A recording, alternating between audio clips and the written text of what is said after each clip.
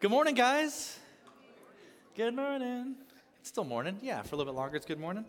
Hey, we're going to hop in because we have a lot of stuff to cover, and I want to make sure you guys get out in a decent time. Growing up, church was hours long, and I remember thinking, if I ever go to church when I'm older, I hope it's not this way. And so, the church I grew up going to, we would have like Sunday school before, have church, and then we'd have like leadership meeting in the afternoon, and then Sunday night church. It was a thing, and I didn't really look forward to it. So, anyways, I don't even know why I'm telling you that. I see you here and there. It's literally the opposite of what I'm talking about. We need to jump into this thing. Okay, Ben got me a Red Bull right before service, so. It's going a little faster than it normally is. I apologize ahead of time for anything coming out. If I say anything weird, we're going to take the service down and we'll edit it and put it back up so we don't get canceled this week. Hey, one of the most important questions we talk about all the time as Christ followers, and even if you find yourself in this room and you're not a Christian right now, highly challenge you to consider it. But is this question of who are you becoming? Who are you becoming? I think it's one of the biggest questions that we can ask ourselves. Who are you becoming? Not who do you intend to become. Not who would you like to become. Not what your vision wall, your Pinterest board, or your self-affirmation statements say you want to become. Not who you tell everyone that you plan on becoming one day, or you're going to start working towards this kind of person. But who are you actually becoming? In light of your habits, in light of your decisions, in light of what you've done this past week, this past month, if you were to copy and paste those decisions for the rest of your life, who are you actually becoming? In your physical health, in your relationship with others, what kind of spouse are you becoming? What kind of friend are you becoming? All that stuff.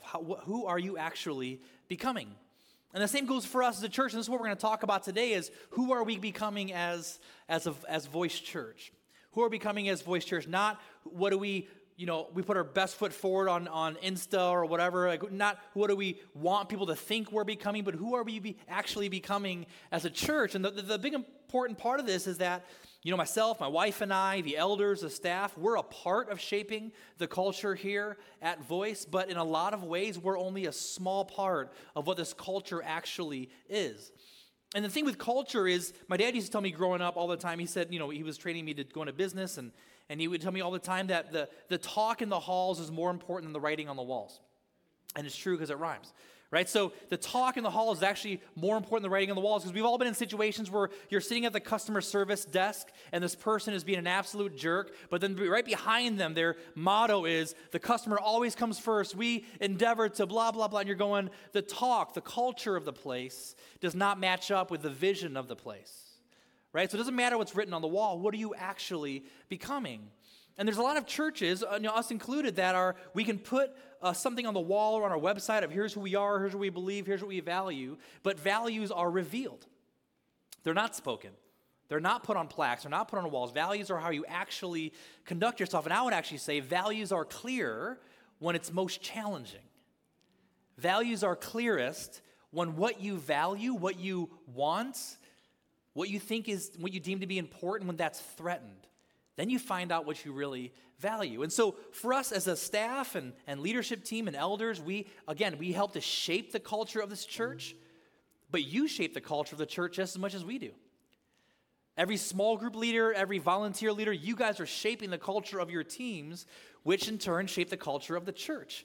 Everyone that volunteers is shaping the culture of the church, and everyone that doesn't volunteer is shaping the culture of the church. Everyone that's in a small group shapes the culture. Everyone that decides not to be in a small group shapes the culture. Every person watching online or watching in person shape the culture of the church. And so it's important that as we're turning a page, fingers crossed, as we're finalizing this lease, we're turning a page as a church. That once we get into this long-term space, we're going to talk like OGs about the good old days when we were portable, set up and tear down, and these new people have no idea what we went through as a church, right? Where the addresses is actually where the church is going to be next week, right? Or like right now, we're trying to get our Google, for like the last year, we've been trying to get our Google address confirmed, but through a lot of series of events, it's really challenging for whatever reason. And so if your friends, I know some of you guys have invited friends, and they've looked us up on Google, and they went to our old address, and I know it's wrong, and we're trying to update it. We spend hours on it. We literally can't. So it's fantastic. But we're turning the page as a church. And here's what's important for us to understand as an individual, as a family, as a church. When things change in your environment, it's a great time for things to change. And here's what I mean by that. When you move, when you get a different career, when you change companies you work for, those are great times for other things to be reevaluated that needs to be changed. So when things change in your life, a lot of times more things change. And so for us as a church, we get to shift some things. It's a great time that there's less resistance to change when there's bigger changes. And so as we are potentially going into this new space, I want us to pay attention to who we are and pay attention to who we're going to be. And so there's some parts of our culture that's because of our values. There's some parts of our culture that are part of our culture because we're portable. We'll talk about that in a little bit. There's some parts of our culture because we're coming through this thing called COVID and all the ramifications of that. And so some are great and some are not. Some are great and some are not. Let me tell you a few great things. So many of you guys have continued to stay faithful, to come to the church, to watch online. If even the ones who are like watching and hosting online, even though you don't feel comfortable coming in person yet, awesome. The ones who stayed faithful in small groups, whether it be through Zoom or in person or a hybrid of the both, awesome. Some people who are learning to lean into times of worship. I don't know what you're feeling, but I feel that we're turning a page where it can feel the room leaning in during worship more than we have in the past. That's good. We're moving in the right direction. One of my favorite things that we've done in the past 6-8 months or so is when you've been called to be generous, you have stepped up. I tell our friends that, we may be a smaller startup church right now, but we like to think that we punch above our weight class when it comes to generosity. And you do. You do. And so when we did Operation One Child sponsorship, and we, or you rather, not me, I was part of it, but all of us, you guys sponsored 3 times the average of kids being sponsored. So there are dozens of kids in the Philippines on a remote island that their lives are forever changed because of you, because you said yes. Right now we're in the middle of the team running and raising money for World Vision. And there are going to be dozens, hopefully hundreds of people on the other side of the world, all around the world, that have clean water because of you. And so great job to everyone walking, jogging, running, crawling for the half marathon for World Vision. And if you're not running, jogging, or crawling, support someone that is financially so they can reach their goal. But so those are some great things. Some challenging things that I think that we need to lovingly course correct. I look at this thing like when we first landed on the moon. That one wasn't a we because I had no part of that. But when we as a nation landed on the moon for the first time, there were over 10,000 micro adjustments, just slightly off course adjusting, right? And I think these are one of those moments. These are a few things I think we need to bump the rudder, slightly adjust where we're going. One of them is for many people, our faith.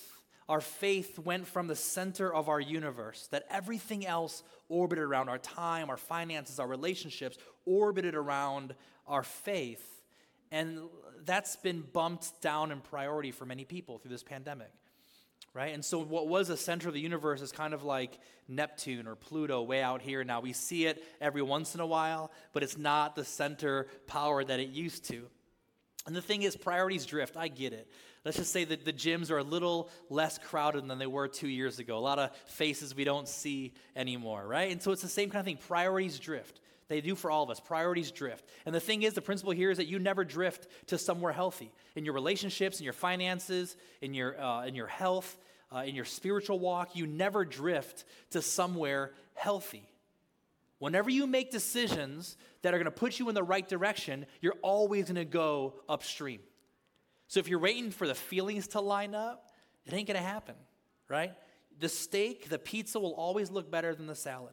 Sleeping in will always look better than waking up, right? A lot of times the wrong decisions will look way better than the right decisions, right? So another area that is more because we're portable, we talked about this before, this is one of the most things I'm most excited about getting a building is what happens right after service. So that's those 15 minutes or so right after service, what should be a time to connect with one another, to pray with one another, to support one another, to make lunch plans that day, for new people to not feel like they have to skip out right away, but they can build relationships. That time is tear down time for us, right? We pack everything back up into rolling boxes, and those boxes go in a trailer, and that trailer goes to secure storage for us to do the opposite for the following week.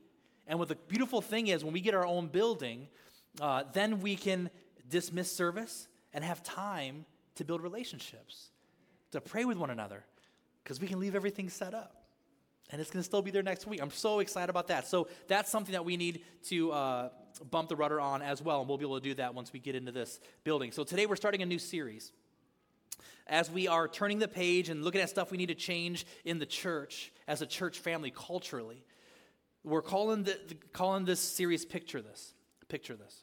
And the whole idea is that every journey, every trip, every vacation, every project starts with something you picture, right? If you're doing a home improvement project around the house, or you got your Pinterest board set up, you got the architect's drawings, and you're like, I'm saving up, my yard's going to be a construction zone because it's going to look like this, right? Or you're getting through this season of work because you know you have a vacation coming up in June or July or whatever, and you're going, I cannot wait to sit on the beach, and you have exactly what's going to be in your hand, and what are you going to see, and what are you going to feel, what's it going to smell like, and that picture gives you power to keep going, to keep pushing through, right? So even the kid, I remember growing up, Asian, we're not really good at basketball. There's not a lot of us in the NBA, and we're more like tennis and ping pong kind of people. But I remember growing up, we had a hoop in our backyard, and our friends would come over, and we'd always do the same thing for whatever reason. We put the hoop down to 8 feet because we were little, and so we would play basketball, and we would always do the same thing. We'd count 3, 2, 1, and then do the fadeaway jumper. And you would take 10 times, and you're like, made it, right? Why? Because you're picturing this moment. You are in Game 7, the NBA Finals. You are Michael Jordan. You are Kareem Abdul-Jabbar shooting the three-pointer hook shot. Like, this is you. You picture it, right? It's vivid in your head. And I want us to think about, what do we picture when we think about church? For a lot of times, church can be kind of a spectator sport. It can be a consumer thing of, man, if you sing the right songs, if the teaching is good enough, then maybe I'll stay. But it's not this sense of, what is it supposed to be? Like, is what the modern church is today in Western America what it was supposed to be and what God intended it to be? Or is it something different? Is it something different? What do we picture when we think about the church? And what do we picture when we think about a relationship with God? So there's two things I want you to think about as we're going through this series. Is one, what do we picture when we think about the church? And the second thing is, what do we think about when you think about your relationship with God? Your relationship with God. Man, our prayer is that it moves from something you have to do to a thriving relationship with God. Like, what if you had a thriving, authentic, messy, real relationship with God?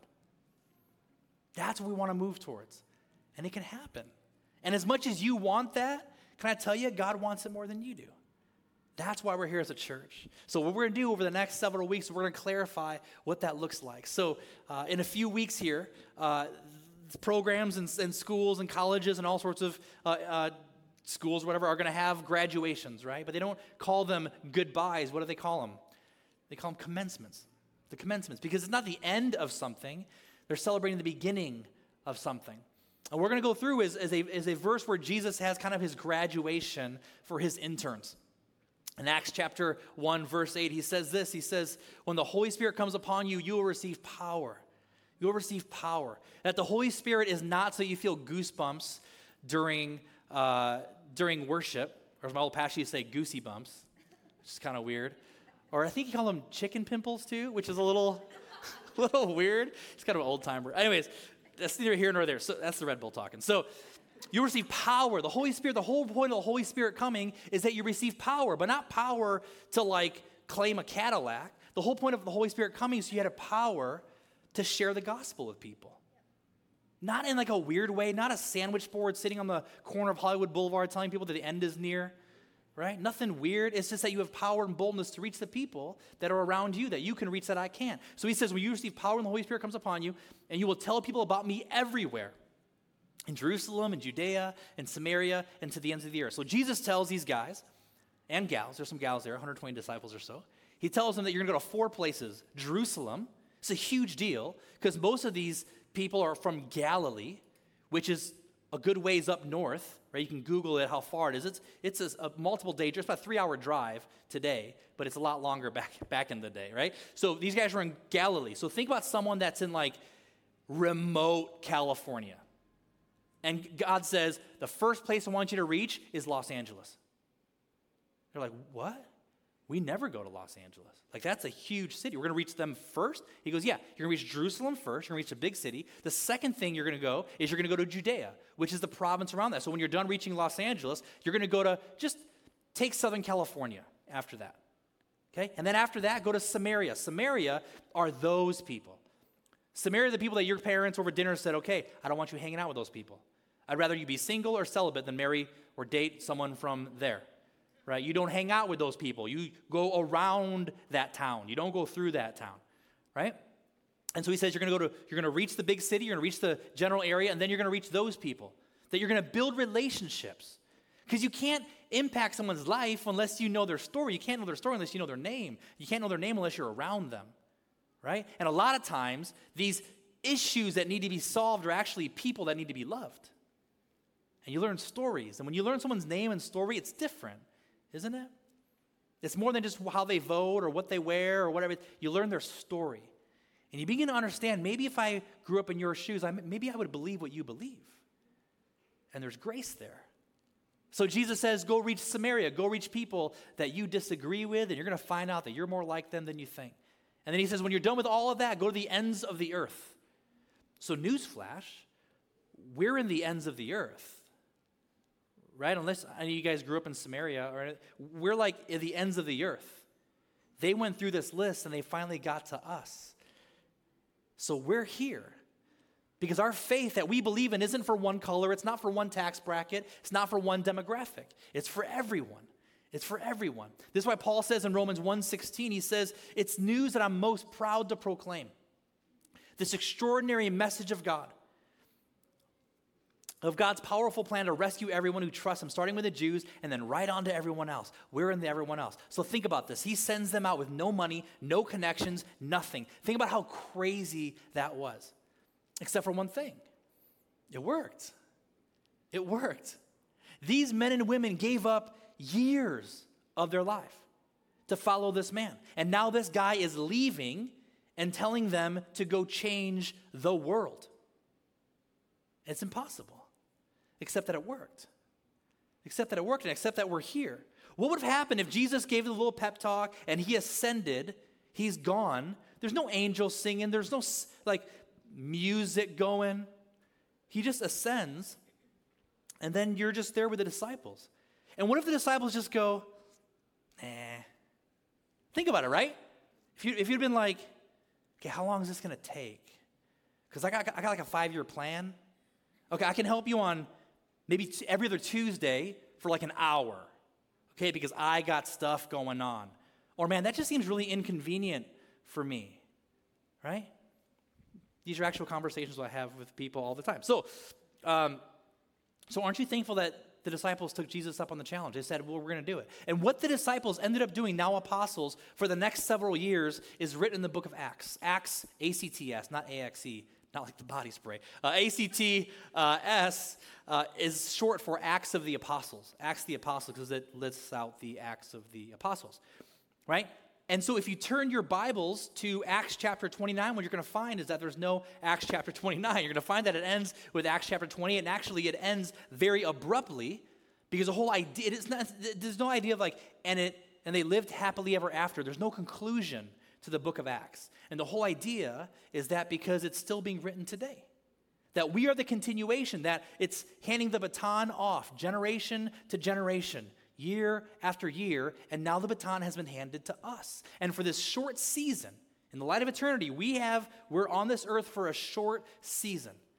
And there will come a time when you and I, we hand the baton off to the next generation.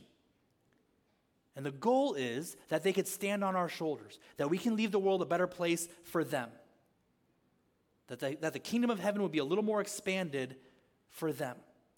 This is it. This is about stewardship. So there's been countless people who have gone before us, and there's countless people who will go after us. And the question that I want us to think about as we're going through this whole thing is, will you be part of writing Acts 29? That's what we're doing as a church. As a church right now, we are writing Acts chapter 29. We're not just having services. We're not doing karaoke and a TED Talk once a week. We are trying to further God's kingdom and write Acts chapter 29. So this is how the book of Acts is broken up. Acts 1:8, which is what we just read. You shall receive power, and the Holy Spirit comes upon you, and you'll be my witnesses in Jerusalem, Judea, Samaria, to the ends of the earth. That is a template for what's about to happen for the whole book of Acts.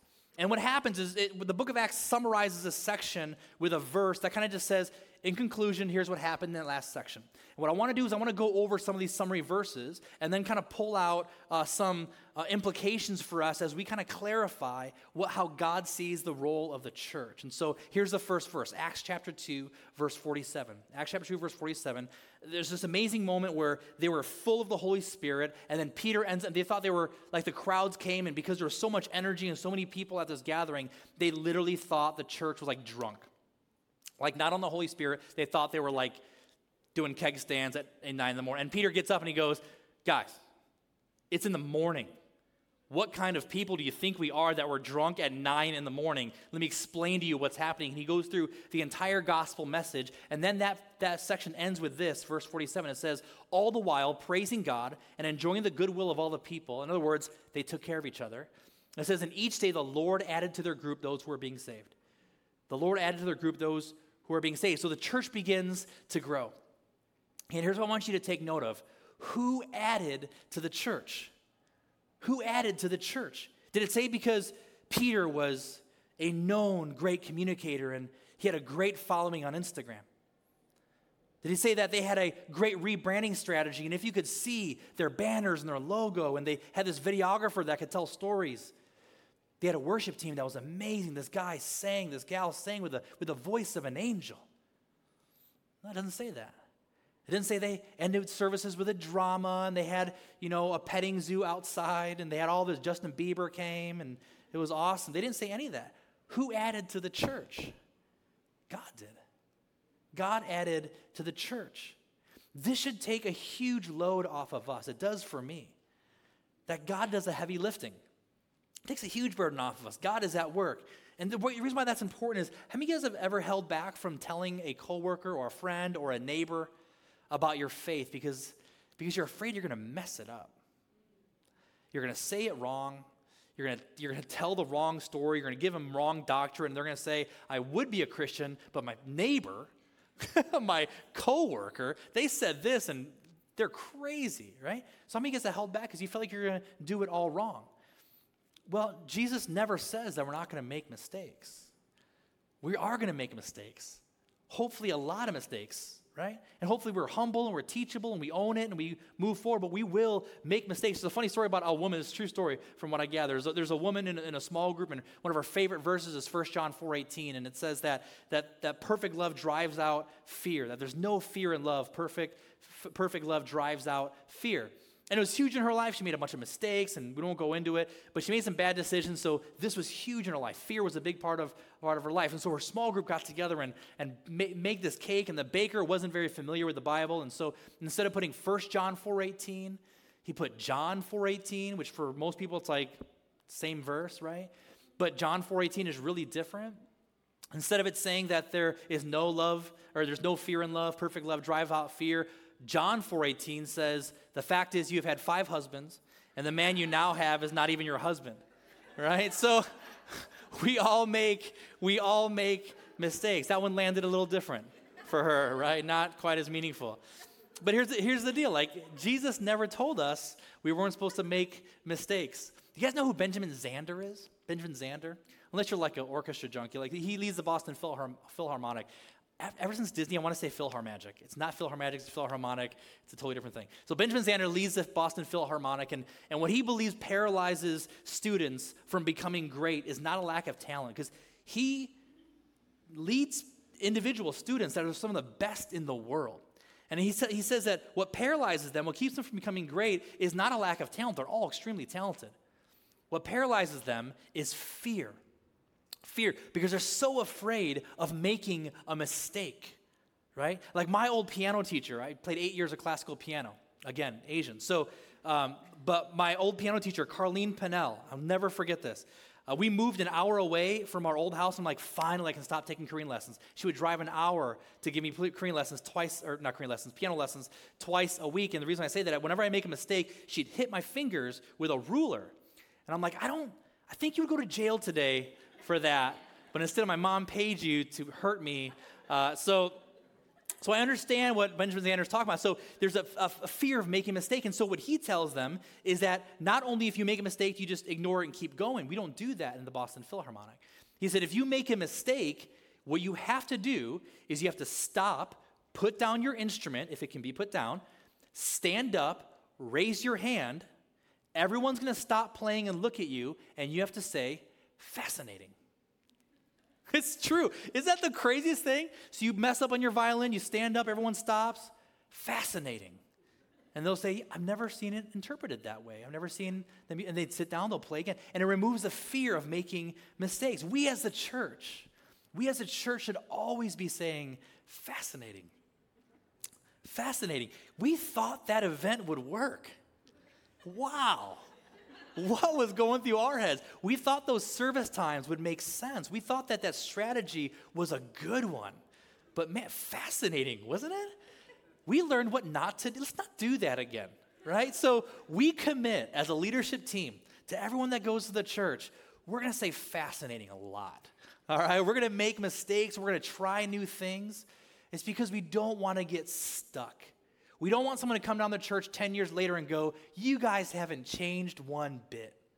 That is like the worst thing ever, right? You're like a bridge. You ever seen those pictures where the bridge is still there, but the river moved over time, and now it's a bridge with no purpose, right? That's the way church can be many times. It can be a time capsule of a style of ministry for a culture that no longer exists. Culture has moved, but it's still there. We want to constantly be trying new things, and sometimes we're going to get it right, and sometimes we're not. And we're just going to see fascinating. We're not going to camp on it. We're going to learn from it and move forward. Next verse, Acts chapter 6, verse 7. It says, God's message was preached in ever-widening circles. The number of believers greatly increased in Jerusalem, and many of the Jewish priests were converted too. This is fascinating. It really is. Who became believers? Priests. Do you know the last people to convert to a religion? Leaders of another religion. Because there's so many reasons, right? Because they have to kind of eat a lot of humble pie. They're probably, their whole financial structure for their personal lives is going to dramatically change, right? There's all sorts of ramifications, right? And what we'll see over and over again is this pattern. We'll see it more with the Gentiles when the message of Christ gets out to us Gentiles. I think most of us are Gentiles here. And it says this, so here's a question. Here's a question I have for you. Who have you said no for? Who have you said no for? Who in your circle of influence, your coworkers, your neighbors, your friends, that you've said, man, they would never want to come to church. Man, they would never come to my small group. They would never come to youth group. The problem is you've never invited them into the conversation. You've said no for them. Who have you said no for? Who have you said no for? Because the reality is it impossible that they come? Maybe. But I'm looking at a lot of impossibilities too in this room. So many of you shouldn't be here. I know I shouldn't be here. I can go on and on about a lot of things. I can go on and on about why I shouldn't be here right now and how God used some very simple series of events to be like a breadcrumb trail to him. So, we've spoken for them. We've said, their life is too good, they're too busy, they may not feel like they need God. But we never ask them into the conversation. I'm going to challenge you. Just ask. Not in a weird way. Don't go to your neighbor's house today and go, do you want to come to church with me Sunday? Don't be that. They're going to be like neighborhood watch on you guys, So let me ask you another question. Who's too far for God to reach? Who's too far for God to reach? Whose problems are too big? Who's someone that seemingly has no problems? The answer? No one. No one. Okay, moving on. Acts chapter 8. Verse 4, it says this, a great wave of persecution began that day. Now, persecution isn't like getting made fun of at the lunch table. Okay, this is like being executed, going to jail forever, like disappearing. This is what persecution is. So it says a great wave of persecution, I can do this, began that day, sweeping over the church in Jerusalem. So everyone is still in Jerusalem. But remember what Jesus said. Jesus said, go to Jerusalem, Judea, Samaria, and then to the ends of the earth. But they're all still in Jerusalem by this stage, 8 chapters in. So a great wave of persecution. People are dying left and right. And it says that all the believers, except the apostles, fled into Judea and Samaria. Interesting. But the believers who had fled Jerusalem went everywhere preaching the good news about Jesus. A couple thoughts on these verses. One, it's happening just as Jesus said, right? It's happening just as Jesus said. The believers are being pushed out to Judea and Samaria, and they're not going there quietly. They're preaching the good news there. Second thing, which I think is just as important, if not more important, is look who's being sent. It's not the apostles. It's not the church leaders. It's the lay leaders. It's the body of Christ. It's normal, everyday churchgoers. They're being sent out. Michael Green says it this way, a church historian. He says, in quote, one of the most striking features of evangelism in the early days was the people engaged in it. One of the most striking features of evangelism in the early days was the people who engaged in it. Communicating the faith was not the preserve of the very zealous or of the officially delegated evangelist. Evangelism was a prerogative and the duty of every church member. We live in a society today where, I don't know why, but we feel like we have to bring the individual to the pastor, bring the individual to the church in order to share our faith with them. That was never the way it was meant to be. Do you know why? It's because the minute you bring your friend to me, I don't get the real them anymore. And you'll see it. You might be surprised by it. Your coworker that has very creative uses of the English language, right? When they talk to me, filter. You get the real them. And the thing is, God cannot engage with who someone pretends to be. God can only engage with who they actually are. The only time I see the real people, many times, is when their life is falling apart to such a level that they don't have the energy to put up facades anymore. And then in those moments of crisis, they'll invite me into the real things that are really going on. But until then, I only see a facade, but you see the real them. And that's why it's so important that you are the one who shares the gospel. So the question for us is this. You're not going to like this, especially if you're an introvert. The question for us is this. Who's got the job? Who's got the job? The answer is, you do. I do too, for my neighbors and stuff. But who's got the job for the people God's called you to reach? You do. You do. God has people in this world who he wants to impact through you. And if you're like, Doc, I'm not qualified, okay, then get ready to say fascinating. But try. Okay, get you off the hot seat. Next verse. Acts chapter 9, verse 31. It says this. The church then had peace throughout Judea, Galilee, and Samaria, and it grew in strength and numbers. The believers were walking in the fear of the Lord and in the comfort of the Holy Spirit. There's a word that's consistent. You can keep that verse up there. There's a word that's consistently occurs in the book of Acts, right? Numbers. 12 disciples, 120 in the upper room, 3,000 were added that day in Acts chapter 2. How did they know? I want us to think very practically. Get your head out of the sky for a second. How did they know how many people were in these different events? Simple answer. Someone counted. There was some intern with a clicker, like a Universal Studios. Don't move, quit moving, right? There's this idea that's been floating around the church especially that sounds really spiritual at first. And it goes something like this. We're not into numbers here, guys. We're into quality, not quantity, right? But we need to be clear about something, especially as we turn a page as a church. And we believe that the church is going to grow and will continue to grow. These aren't numbers. These are people. You're not a number. You're a person with a story, with dreams, with hurts, with disappointments, with questions, with fears. You're a person. If I went on vacation with Natalie and we brought our kids along, sometimes we do that. Sometimes we need a vacation from the vacation. You guys' parents know about that. But if we went on vacation with our kids, I'd like to come back with as many kids as we left with, right? Like most of the time. So imagine if we went on vacation and we came back with one less kid and you were like, hey, didn't you guys used to have 2 kids? It's like, yeah, come on, man. We're not into numbers, all right? Quality. Thankfully, we came back with this one, right? Because, I mean, if we had to pick one of the two, I mean, it's quality. No.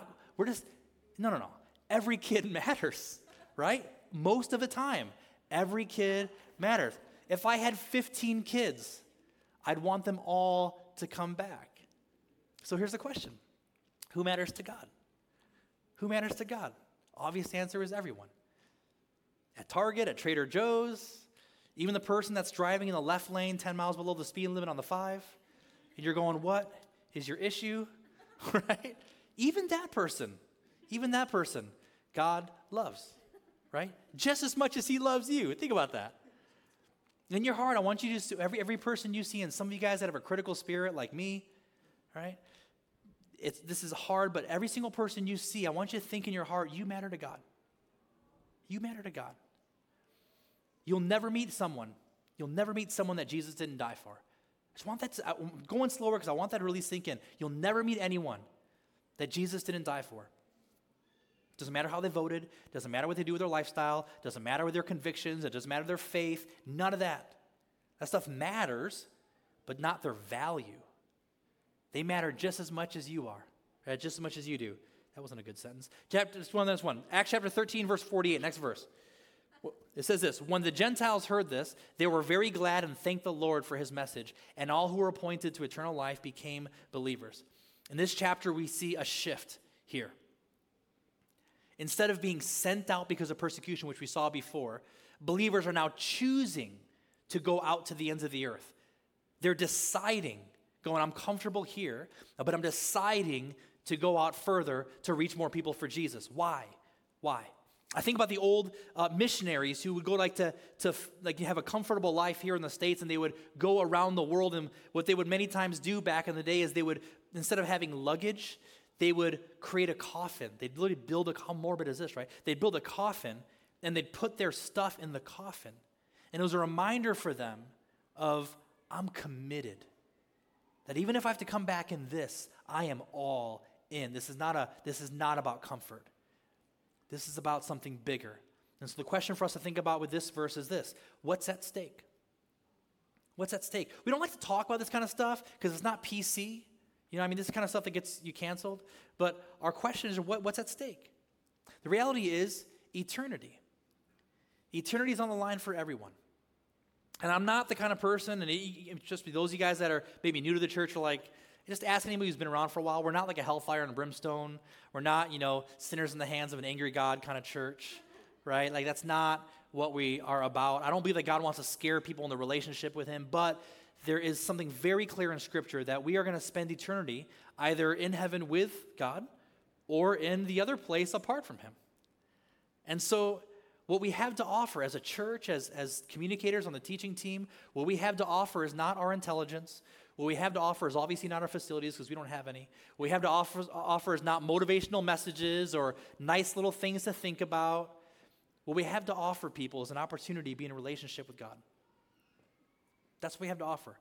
We have to offer people the reality of his presence. We have to offer people hope of his resurrection, the hope that's in the cross. And if you have something better to be a part of than that, go do it. If you have a better mission to be a part of, go do that. If you want your life to just be around buying widgets and selling widgets and building more widgets, then do that. But that's not what we're supposed to be about. So we want to be clear. Eternity is on the line. Last verse for us to look at is actually really interesting. It's in Acts, and Paul is on house arrest. He's kind of he's a Roman citizen. He's in prison, but kind of like Martha Stewart prison, right? So it's a little comfier than most. So he's literally in the palace of Caesar. He's in Caesar's palace, not like the original, the first one. And the way it worked back in the day was if you were in Caesar's palace, you had a soldier chained to you. It was their version of like the ankle bracelet, right, that like Martha would have to wear while she was on house arrest, right, running her business. So the soldier was chained to the prisoner. So here you had Paul, who wrote many letters in what we now call the New Testament, and he would say that he's writing it from prison. Okay, so in the book of Acts, he's writing this letter to the church in Philippi, right? We know it as the book of Philippians, right? So what would happen was a soldier would be chained to Paul, and then after their shift was over, another soldier would be chained to Paul, and they would kind of trade places. So how many soldiers do you think heard the gospel? How many soldiers do you think would listen to Paul dictate writings for other people to write, or he was writing out loud and crumpled up and wrote another version? How many soldiers do you think heard the gospel? Here's what's interesting. If you read that letter to the church in Philippi, chapter 4, verse 21 and 22, last couple of verses of that chapter, it ends with a couple of verses that kind of color in the lines of what was really happening. It says this, verse 21, it says, "Give my greetings to all the Christians there in Philippi. The brothers who are with me here in prison, the brothers who are with me here send you their greetings. We're just hanging out having a ball of a time," right? And he says, "And all the other Christians send their greetings too, especially those who work in Caesar's palace." Interesting. Especially those who work in Caesar's palace. How do you think there ended up being Christians in a pagan man's palace? Someone who claimed to be God. How do you think there ended up being Christians? In an area where you would be executed for being a Christian, or in Paul's case, in prison for being a Christian. And that you have these employees who become Christians. How did that happen? Well, there were these guys. And they were chained to Paul. And see, they thought that Paul was their prisoner. But they had it wrong. So last question for us. What do I have to lose? What do I have to lose? If we're challenging you to do, what we challenge you to do every week is go all in on your relationship with God. Not have it this ancillary addendum in your life, but that center core, that it's the filter that all your finances, relationships, your time, your energy, your dreams, everything goes through this filter of following Jesus. We challenge you to go all in. What do you got to lose? What do you got to lose? Another question to go along with it, kind of a sister question, is what else in this world is worth giving up everything for? What else is there? Here's what I want you to think about. If you want that kind of relationship, if you've never given your life to God, or maybe you gave your life to God, you made a decision. You're like, I remember the day, it was in 1986, and you made a decision for God, and to be honest, since then, you haven't lived for Him, right? You made a decision, but when it really comes down to it, your faith in Jesus is out here somewhere. If you get around to it, it's cool. It's not the center thing, and you're going, I want it to be the center. I want it to be the center. If that's you, we barely ever do this. And maybe one day we'll unpack kind of our philosophy around it. But if it's not going too uncomfortable, would you bow your heads and close your eyes? Not because it's more spiritual, but just because there's no one just so you feel like no one's snooping in your personal life. If you feel like, man, you have not made a decision to follow Jesus maybe ever, or maybe you did and you haven't really been following Him authentically since then. And you're like, man, you know what? I think I need to do that. I need to quit beating around the bush. I need to quit talking about it. I need to do that. If that's you, again, with no one looking around, if you could just raise your hand. I'm not going to make you come up. I'm not going to make you do anything weird. If you just raise your hand saying, that's me, I want to make a decision to follow Jesus. Yeah. Yeah, anybody else? Yeah. That's awesome. Let me pray for you. God, I just pray for my friends that just raised their hand, or even the ones that are like, oh, I was right about to, or I should have. God, I pray that would you help them? God, would you lead them into a deeper relationship with you? God, we all need you, God. God, would you make your word come alive to them? Would you help them find relationships that are going to show them what it means to do this, God? I pray against any guilt or shame or condemnation or anything the enemy would want to put in their lives. God, I pray that they would live fully for you, full of hope and full of joy and full of peace and full of love, not driven by fear or condemnation. We give it to you. Thank you, Jesus, for the cross. In Jesus' name. Lastly, for the rest of us, Jesus is still having graduation day for his disciples. And so he's asking us, and I'm asking you, and this is how we're going to end today. We're going to ask you, will you be part of this next chapter? Will you be part of writing Acts chapter 29? The big question I want us to leave thinking about is if the Bible were still being written today, would you be a person? Honestly, think about it. Would you be a person that he would write about? Would you be? Would we be a church? Would you be a family? Would we be a church that God would write about? Or are we just having services? Would you be someone that Jesus would write about if Acts 29 were still being written today? Or you just go to services? You just sing some songs? It's more than that. So, before we sing this one last time, let me pray for you one more time. And then we'll sing this song together. God, God, I pray in the midst of all the stuff going on in this world, God, I pray that if there's anything that was said today that wasn't from you, God, I pray that you strike it from our memory. But God, I pray that would you, Holy Spirit, God, would you do what only you can do? Would you draw us into a deeper relationship with you? Would you pull us into a deeper relationship with you, God, that really impacts every decision we make, the stuff that people see and the stuff that people don't see? That our relationship with you would impact what we look at on our phone, what we think about, what we dream about, what we prioritize in our lives. And God, would you help us as a church to reach more people for you? God, but it's you who add people to the church. It's you who change lives, not us, God. A sermon can't change a life, but you can. A song can't change a life, but you can. And so, God, would you change lives like only you can? I pray that people would leave every Sunday feeling full of hope, of the possibilities in you. And we as a church family commit to leaning in with everything that we have for the short amount of time that we have on this earth to make a difference in eternity, to make sure that heaven is as crowded as we can make it. We thank you for it. In Jesus' name, amen. Would you stand to your feet? Let's sing this together.